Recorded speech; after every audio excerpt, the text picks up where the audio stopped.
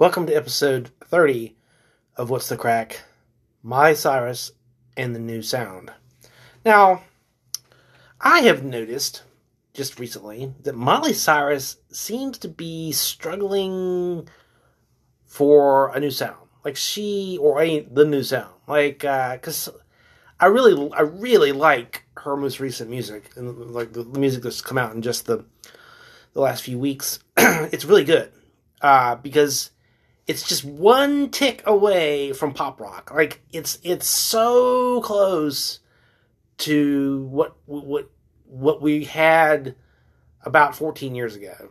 When I was a DJ in soul, I know I say it all the time, but it's like me it's like my version of being the quarterback in high school. When I was a DJ in soul, there was a very specific type of music that I would play. And I get people dancing, and it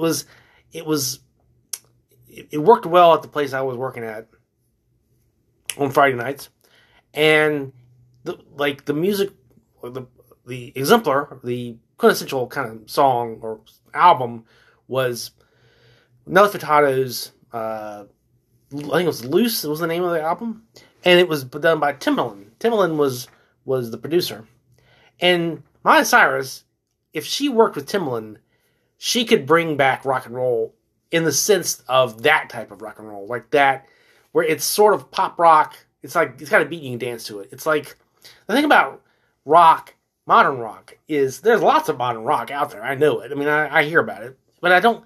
But there's a very specific type of rock and roll that I like, and that specific type is mainstream pop.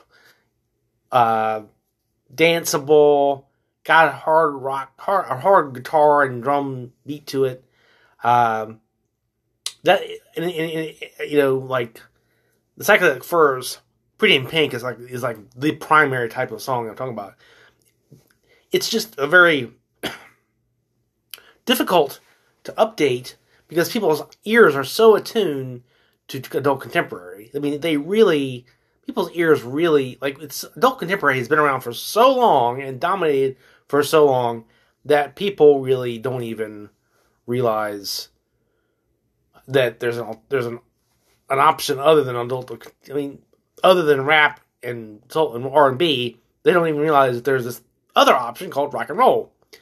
And so it makes you wonder, excuse me, it makes you wonder, is it existential? And has society just moved on, and we're no longer going to ever have rock as pop, or is it there's a John Lennon or a Mick Jagger out there who is 13 years old and just hasn't gotten his heart broken? It makes you wonder, because I don't know. I think because the reason why I call it New Sound rock is because I think coronavirus, it's a record scratch. Like, it changed everything in the United States, and for the duration of what's going on. And it's a nice little, it's because it's 2020, it's a nice, dividing line. There's the before times, and there's the after Corona. I guess what I want is an updated version of the kind of music that I really like. And the reason why I think that's possible is because of Billie Eilish. Billie Eilish, her voice is so much like Billie Holiday that it's eerie. It's very eerie. It's kind of spooky. And she is so popular with tweeners, and she has such a deep, soulful, serious voice. It makes you wonder about the nature of music. Anyway, it's like, don't you know? Like, little kids are like, don't you know that you're listening to updated Billie Holiday? Isn't that weird? So what I'm saying is, because of her cross-generational appeal and the nature of her voice, I think she would be the one to bring back rock. Lorde is another one I think could bring back rock or pop rock, because she has a really strong. Her voice is very much a rock and roll voice. Now, of course, the interesting thing is I haven't even really talked about the men. I cannot think of any. I can't think of a single male singer other than maybe Justin Timberlake that's established that could go rock. You could move towards rock. It's because all of the really good singers I can think of are essentially in the R&B soul spectrum. They're not. There's not any like traditional singer. I mean, not traditional, but any kind of like pop rock male singers I can think of. Maybe they exist. I just don't know. It's all women. Women dominate pop rock right now, or adult contemporary. I really hate adult contemporary.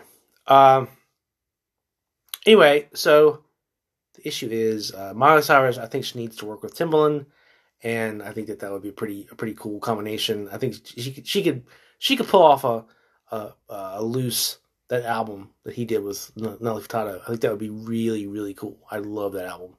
And I definitely think Miley Cyrus is looking for a new sound.